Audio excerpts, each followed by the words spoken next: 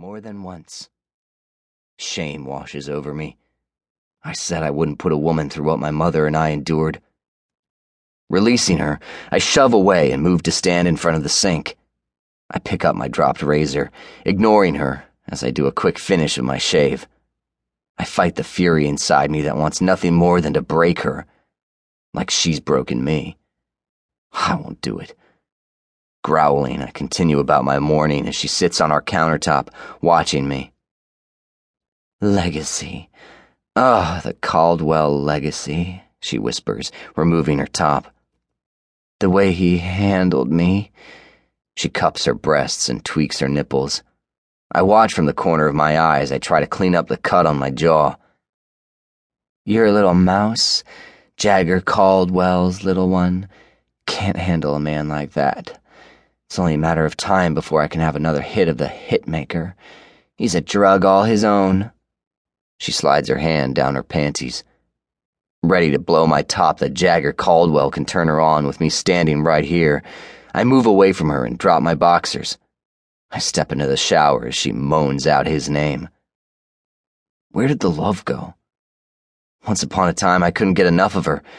Now I swear she lives to see just how deeply she can cut me. The water beats down on my body as my muscles flex instinctively. Jagger fucking Caldwell, the man who came from nothing to be a legacy of everything I ever wanted to be and won't ever be. I punch the subway tiles of my shower. My knuckles split, but I keep hitting. I won't touch her again.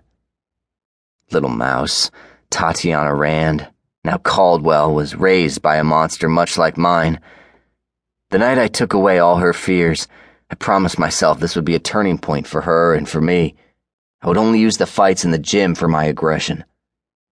The night I gave Tatiana's father everything he had coming to him and more, I told myself that was it.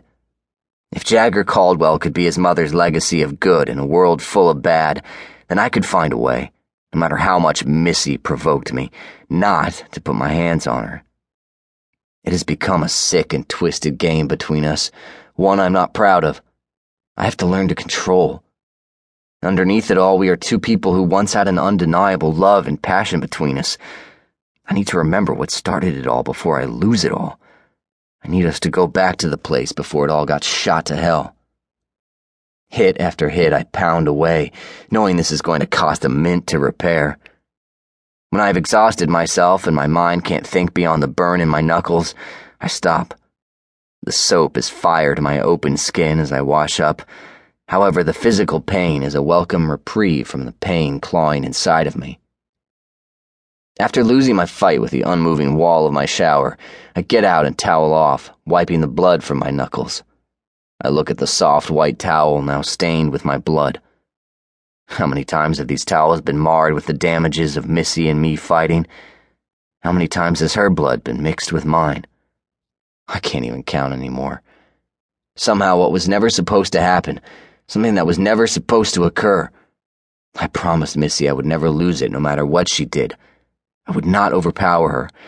Yet time and time again she pushes, and I fall, weak to my anger. This ends now. No more push and pull. No more anger and love all entangled in a mix of bad magic. Brushing my teeth, I listen for noises in the apartment. When I hear nothing, I make my way to our bedroom and get dressed for the day. As I knot my necktie, I step out into the living room to find Missy crying on the couch. I look at the mess of a woman on our sofa. I look at what we've done to each other, what I've done to her. I can't help but blame myself. I'm the man. The once vibrant, smiling, confident seductress has been reduced to a puddle of tears and anger. Baby, I call out to her. Sad eyes meet mine. Why do you push me? Push us. She turns away from me. This is the only time you see me, Jay. My chest aches, and I fight my instincts to get defensive. Missy. No, Jay. The only time you really see me is when I'm in your face.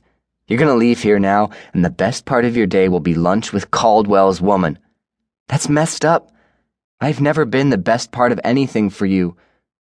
She sobs, and I immediately feel like a douchebag.